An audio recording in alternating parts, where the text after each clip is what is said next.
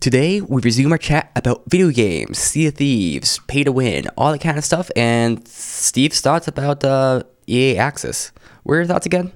EA Access is available. It's like $30 US a year, and you get access to all the EA games that they put in the vault. But they don't put sports games into the vault until they've been alive for 9 to 12 months. It's an old game by that point. People have already switched to the newer version of the game. And it's only available on Xbox. You can't use, and maybe computer, but on PlayStation, EA Access isn't available. Yeah, and it's not even been released yet.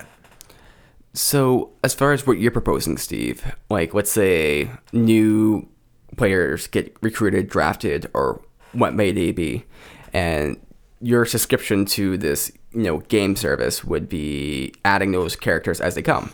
So, let's say, I don't know, John Quickstick, he gets recruited to the Patriots, and so he just added into the game. And it's not like DLC you have to pay for, but rather you're paying just for this, DLC to be added. They're already doing that. Are they? Yeah, they update the rosters every time I log into the game.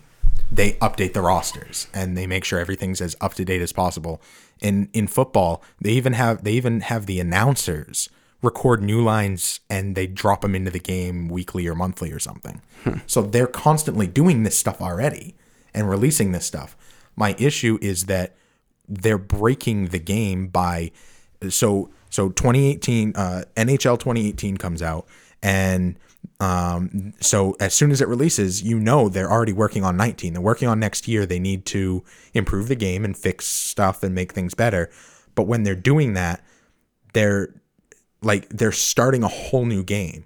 Don't start a whole new game. If you have improvements for the game, do improvements to the game. Don't push all of your, okay, well, we fixed this thing and this thing and this thing and this thing, and when you buy the next game, then you get those improvements.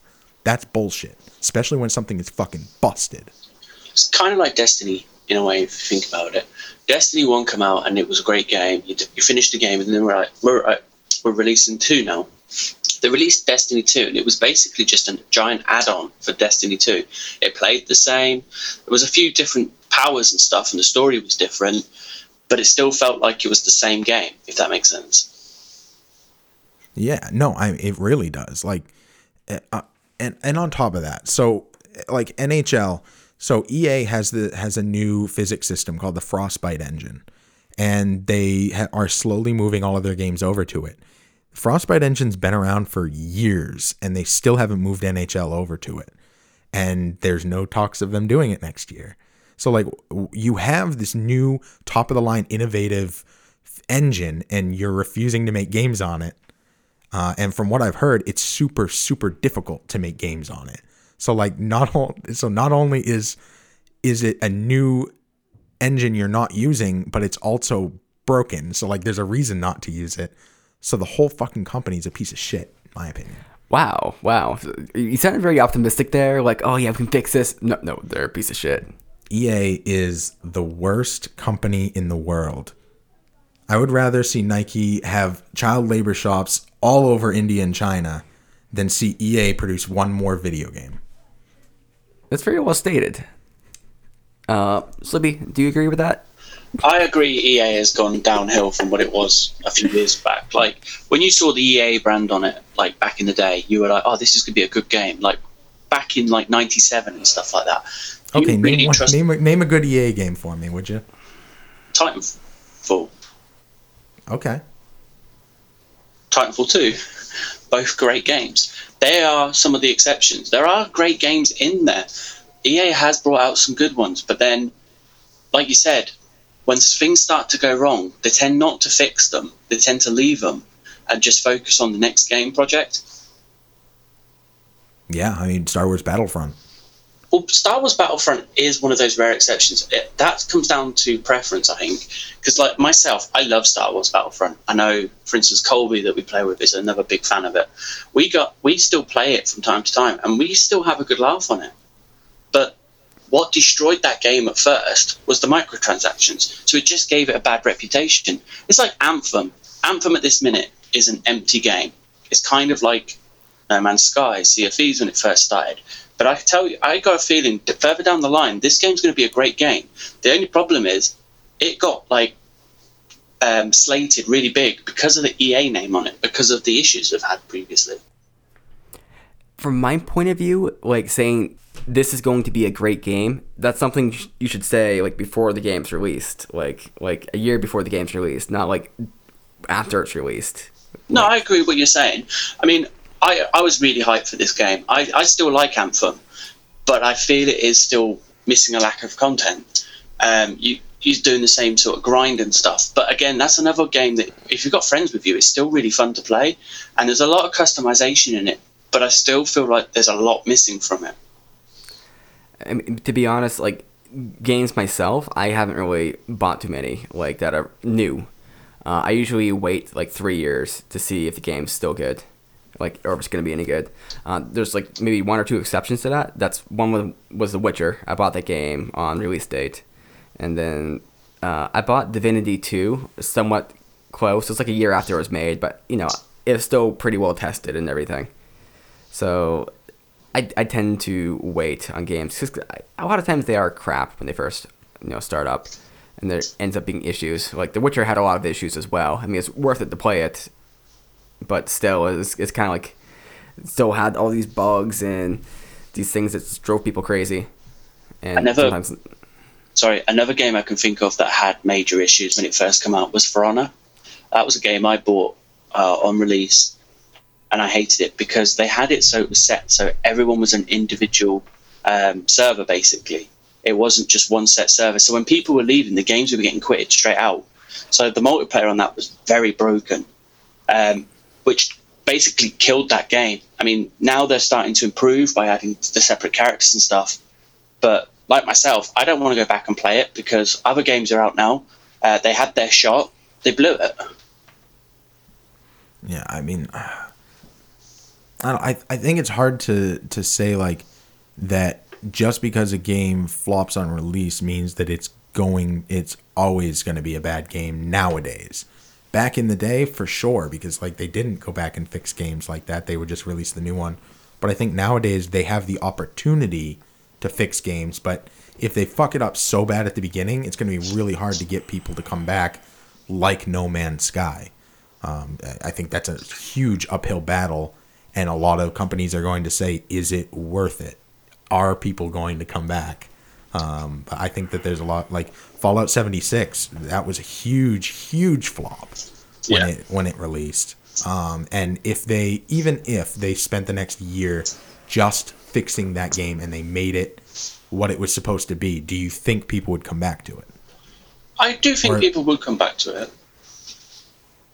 My fear is that people will have moved on, and there's always something new coming out, and if you don't grab them and hold them through that whole time like Fortnite has, then you're going to lose them. But even Fortnite's losing a lot of people to Apex and to a lot of other games that are coming out. I think that Fallout 76, the only way to save that is to go free to play and then open up the mods, have the modders essentially make the game. That's actually a really good idea. Because they've actually done some stuff already where they've improved the game quite a bit. I mean, mods, there's been a couple of cases where mods have actually made the game. I mean, mods to the Source engine. Gary's mod made entire games. That's true. It's true. It's really weird to think about that, too. Because you have Gary's Sword, which is Gary's mod, which is the mod to the game, but then people use Gary's mod to make games themselves, which, like, how? You're making a game off of a game. Yeah.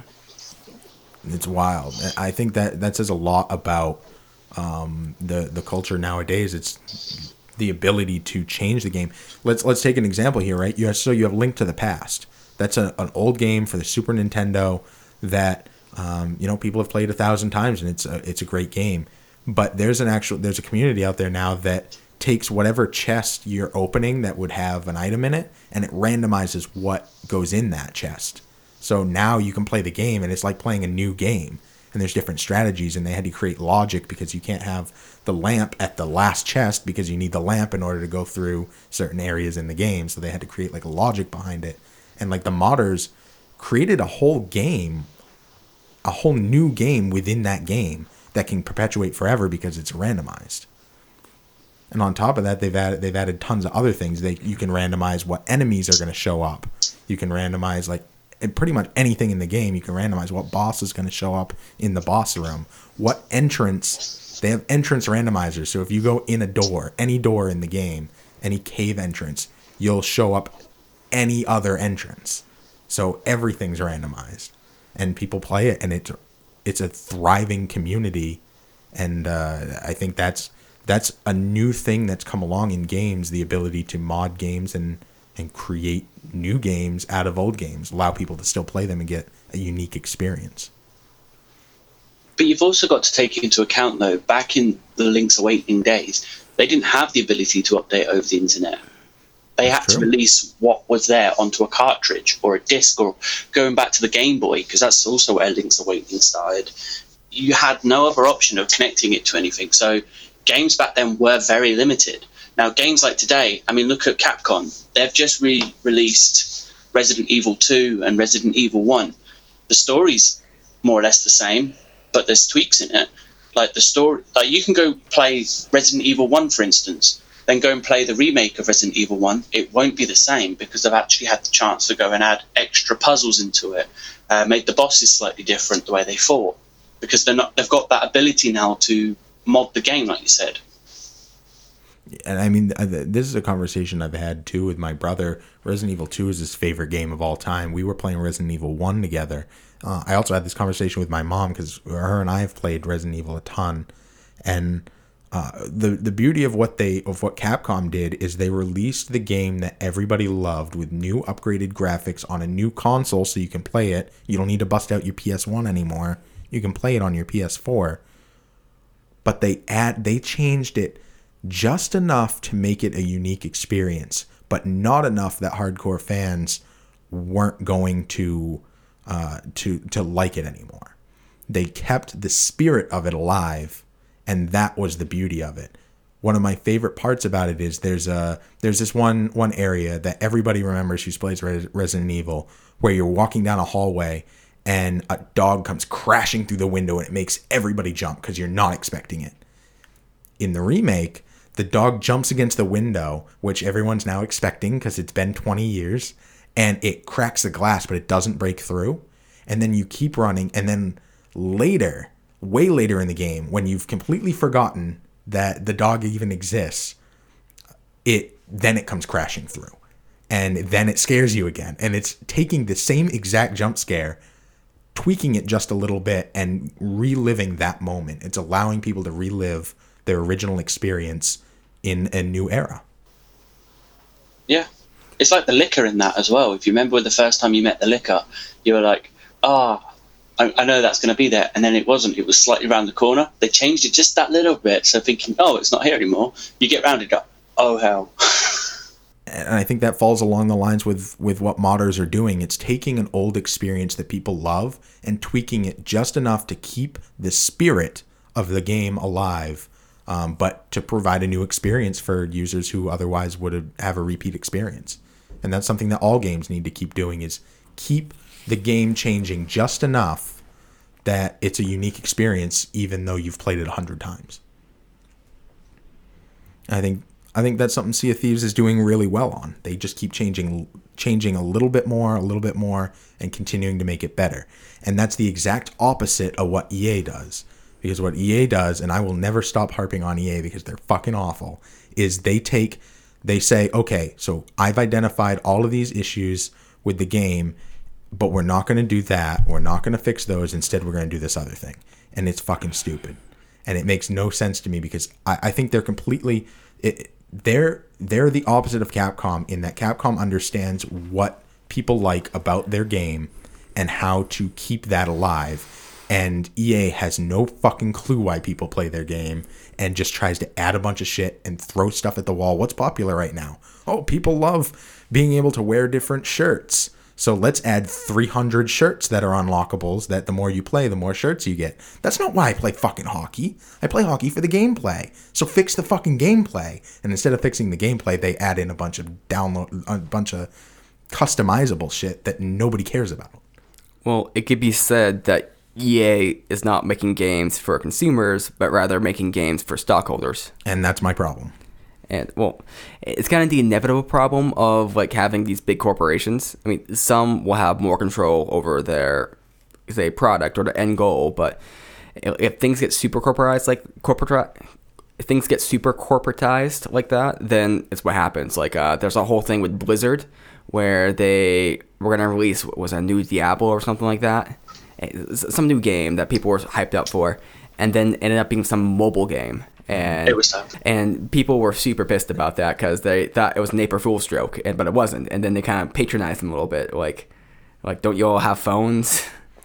And I think that kind of gets to the crux of the entire issue that I'm talking about, in that when you have a developer who's out of touch with why people play their games, they're going to make a shitty game, and they always do.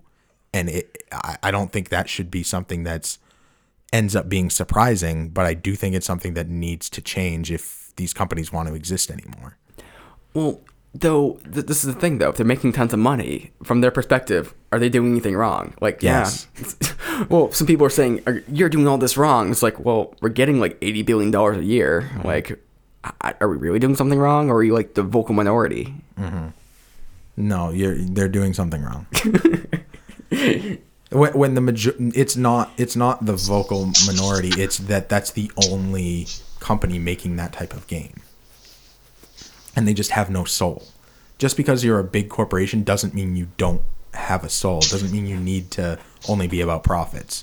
I think they're just doing things for the wrong reason. If you're doing it because you're making $80 billion, that's not the right reason, and I do think that companies like that will fail. Yeah.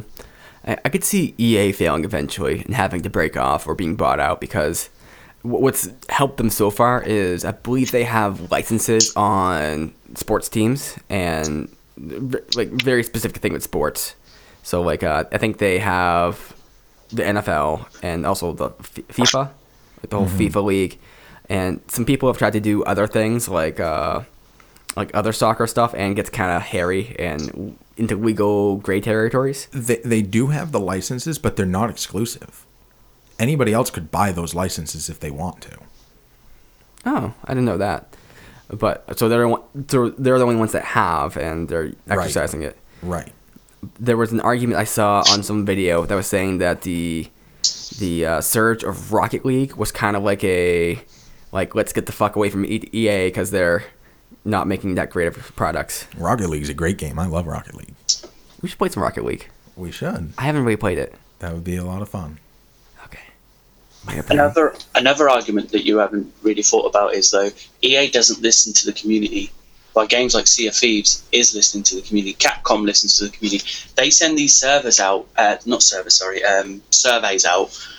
We type in what we think about them, and they actually listen. They have the whole chat room forum on the Sea of Thieves website, for instance, and people posting ideas and stuff, and then you can submit them if you want. They actually listen to them. Like, the Meg was actually rumor at first, but then all of a sudden it's in the game. Harpoons were always talked about. Now they're in the game. Fishing, another one.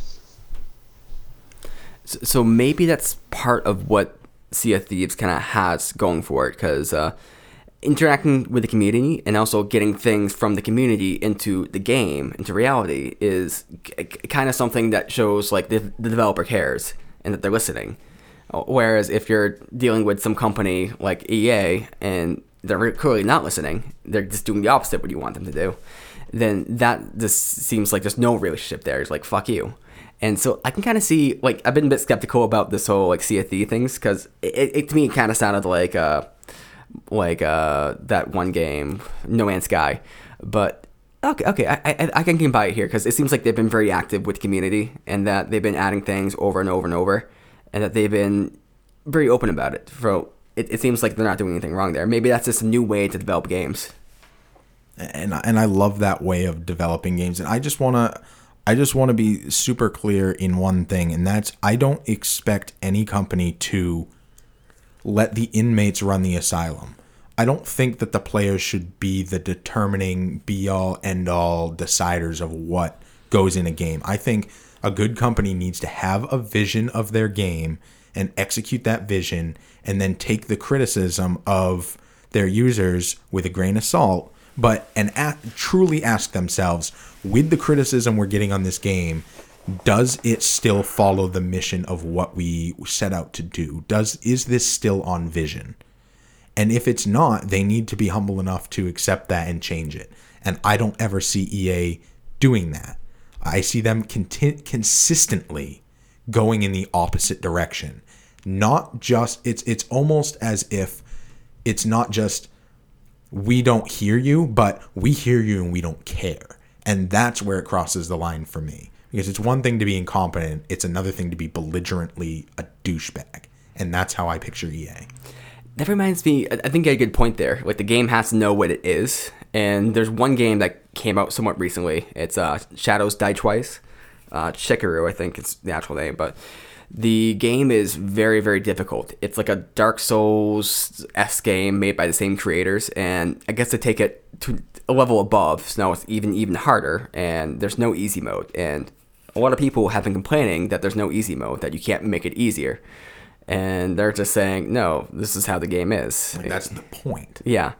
Like, you're supposed to die. You're supposed to learn. This is what we're trying to create. And I think in that case, not listening to people's feedback and saying, this is actually what our design was. If you don't like it, that's fine. But we put this very up front. We make it very clear you're going to die over and over again. And this is not meant for casual people. This is for people who are really into video games, for challenges, who want to test themselves, to improve themselves, and to spend hours and hours just on one boss. So, and here's my analogy comparison here is you're playing hockey, right? And you're playing against somebody who's played this game a million hours, and they found this glitch that if you hold the puck in a certain way and you're on a certain point in the ice and you shoot, you will score 100% of the time. They're called glitch goals, and this is something that the community will complain about. And in response, the glitch goals remain, and they release a new shirt with a different logo on it by Adidas. Like, that's a fucking slap in the face. It's like, you have a fucking busted thing here that's making it so that it's an unfair play advantage for somebody who literally has no life. What's my incentive to play the game anymore? Because I can unlock a fucking new sweatshirt? That's the exact opposite of what people want, and I don't get it. I saw another game do this, release all these shirts. So we're going to do that. You're a fucking sports game. Get the sport right first. Mm-hmm. It's like that's one thing I like about Sea of Thieves. Like, look at that double gun glitch. How many people were getting annoyed with that, like, a few months back, where they had a glitch in the game where if you had a pistol and a gun, you could switch easy and double shot. Now, it's called the double tap move. Now, Joe Neat basically does each week a description of what's happening inside Sea of Thieves. And he basically listens to the community and talks about it, and they fix the problems. Because this was one of the things they talked about. So, like, hackers, cheaters, because every game's got them.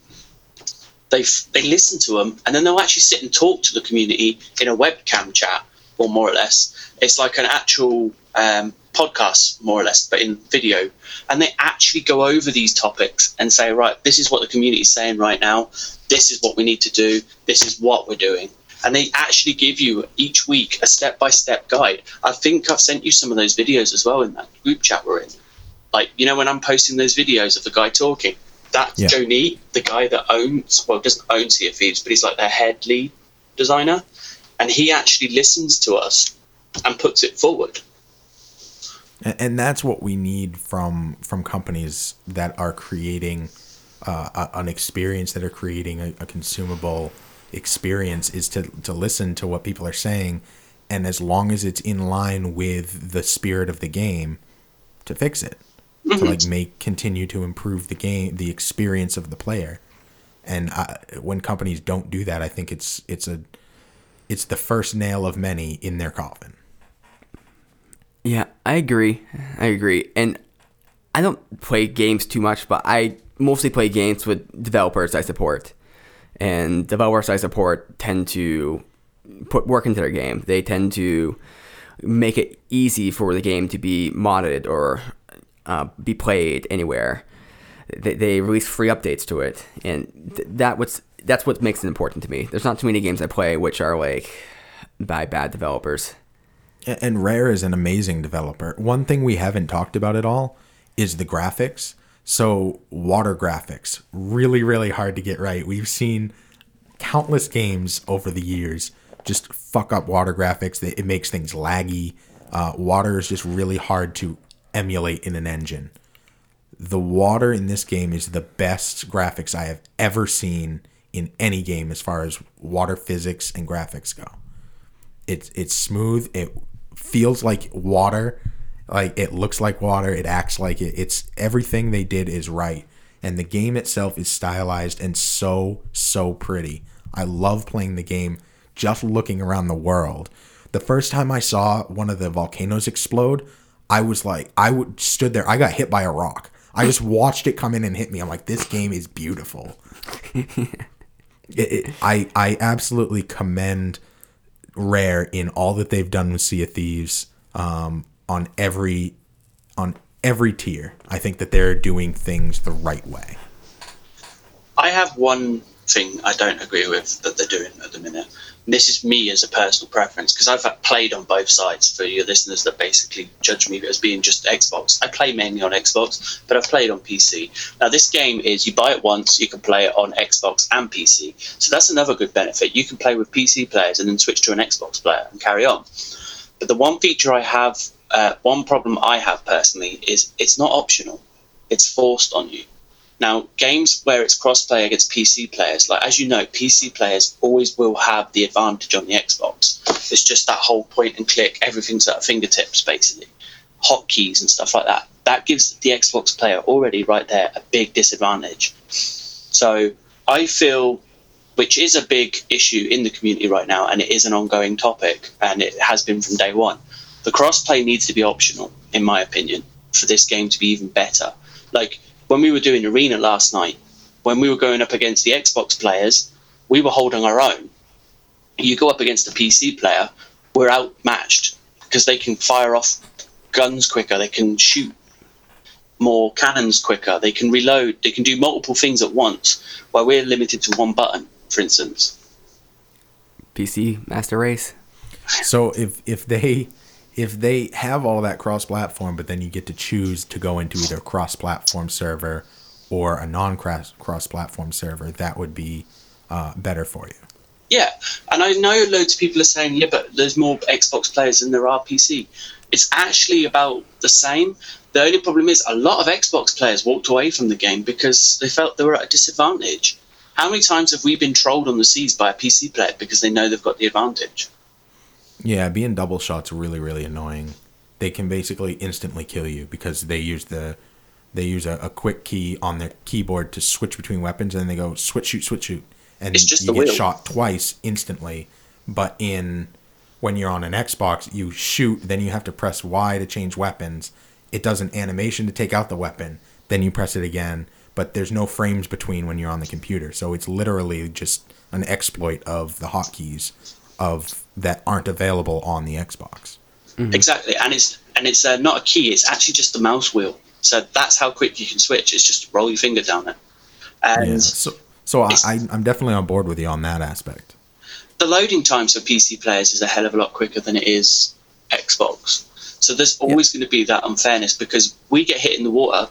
We've got to actually wait for the loading time to get back on our boat to start bailing. Look at that galleon we nailed last night. Because they were walking through the load time like it's nothing, they were able to get their water out the boat and carry on. I think in time that'll disappear as consoles become more computer than console. Yes. Which is happening very rapidly. I mean, I have an Xbox One X Scorpio, and my load times are wicked fast. I load in before any of you guys. I'm on a Scorpio. I was going to say, you and I actually, yesterday were loading in, and then the other two in our party were loading in seconds to even sometimes minutes later. So I'm with you in that. That's another advantage that PCs have, but I think that will slowly go down over time. I think right now we're in an awkward stage where PCs are stronger than consoles, but that won't always be the case, and very quickly it's not becoming the case. I think it's always going to be the case. But it's like consoles will release a new console, and that new console will get to where PCs had been.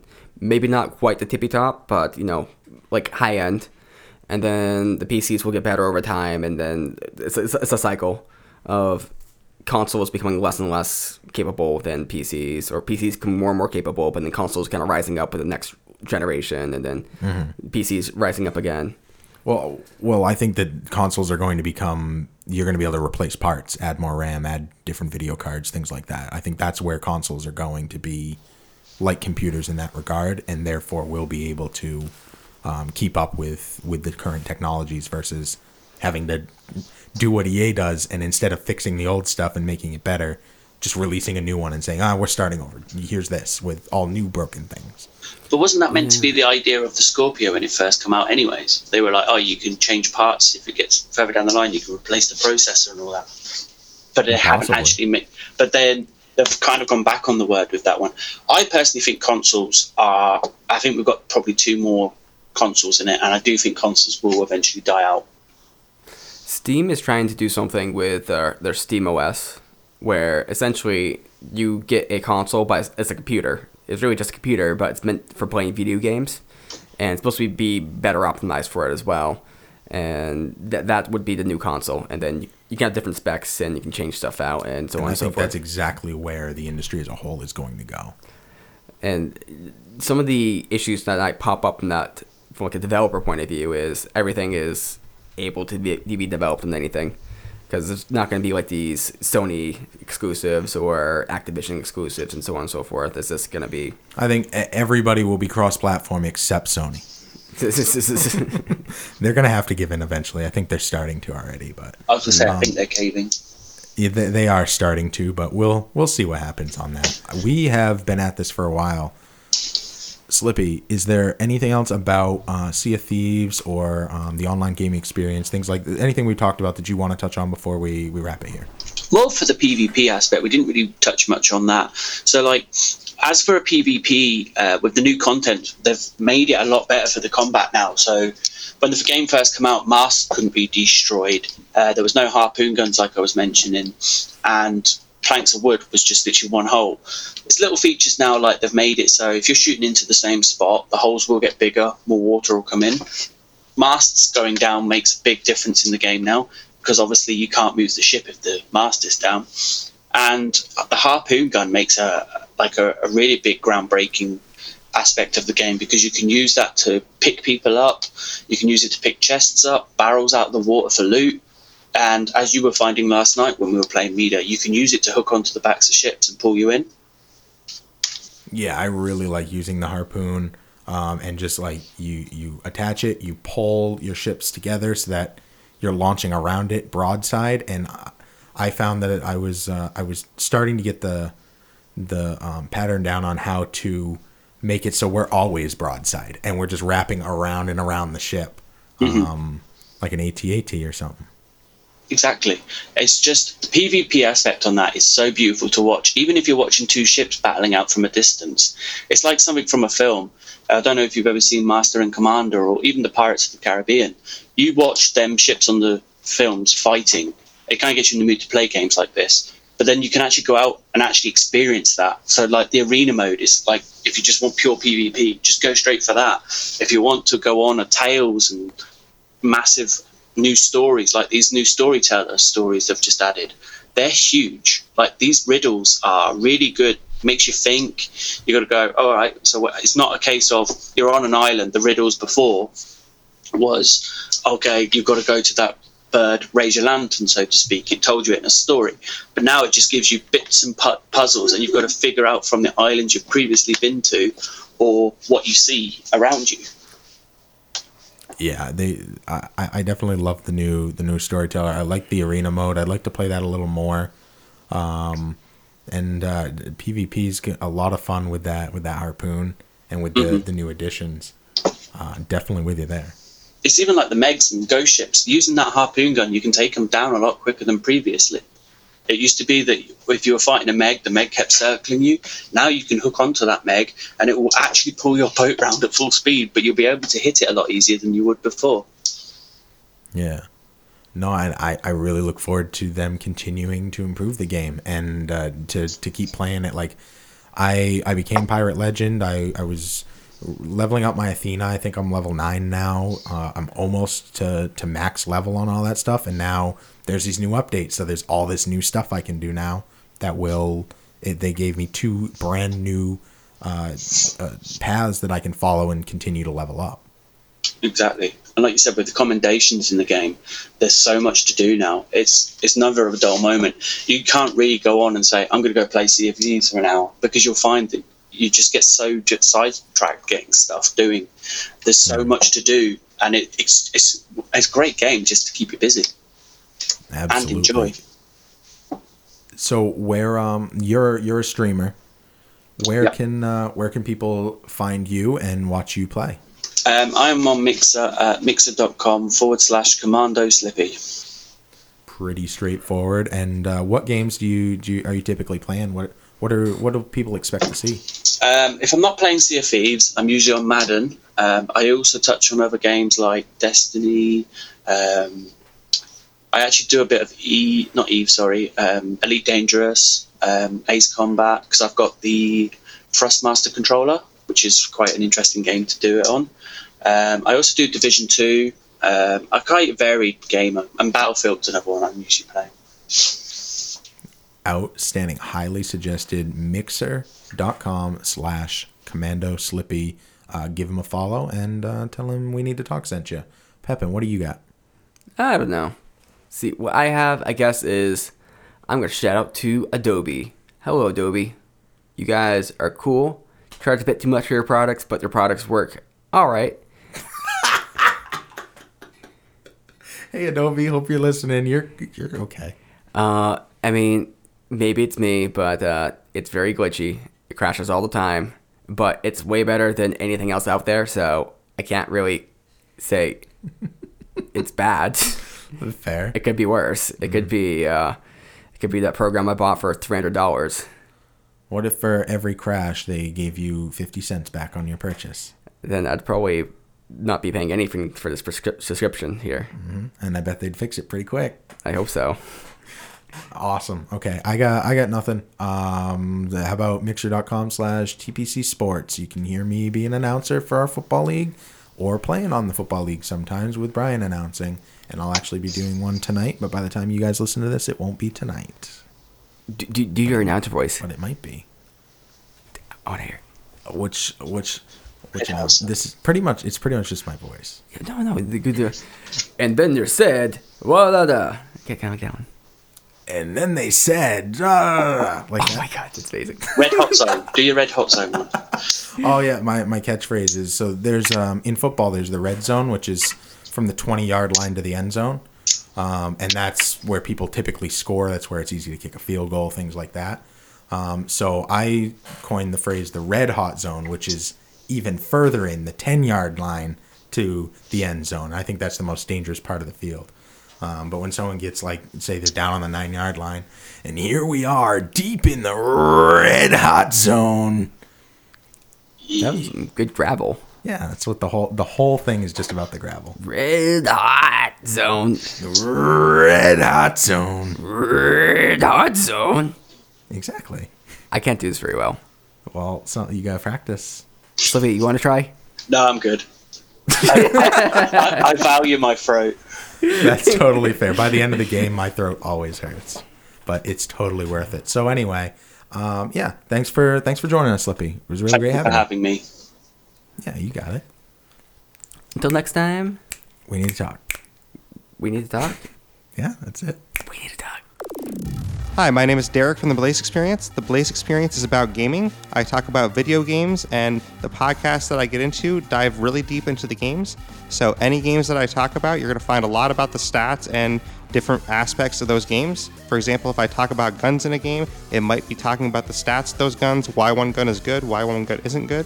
And I get into a lot of different aspects of that other video game podcasts don't do. So if you want to find out more about me, you can find me on podcastnh.com. You can find me on Twitter at The Blaze Experience, BLAISE, capital XPERIENCE. And you can also find me on Apple Podcasts and many other directories.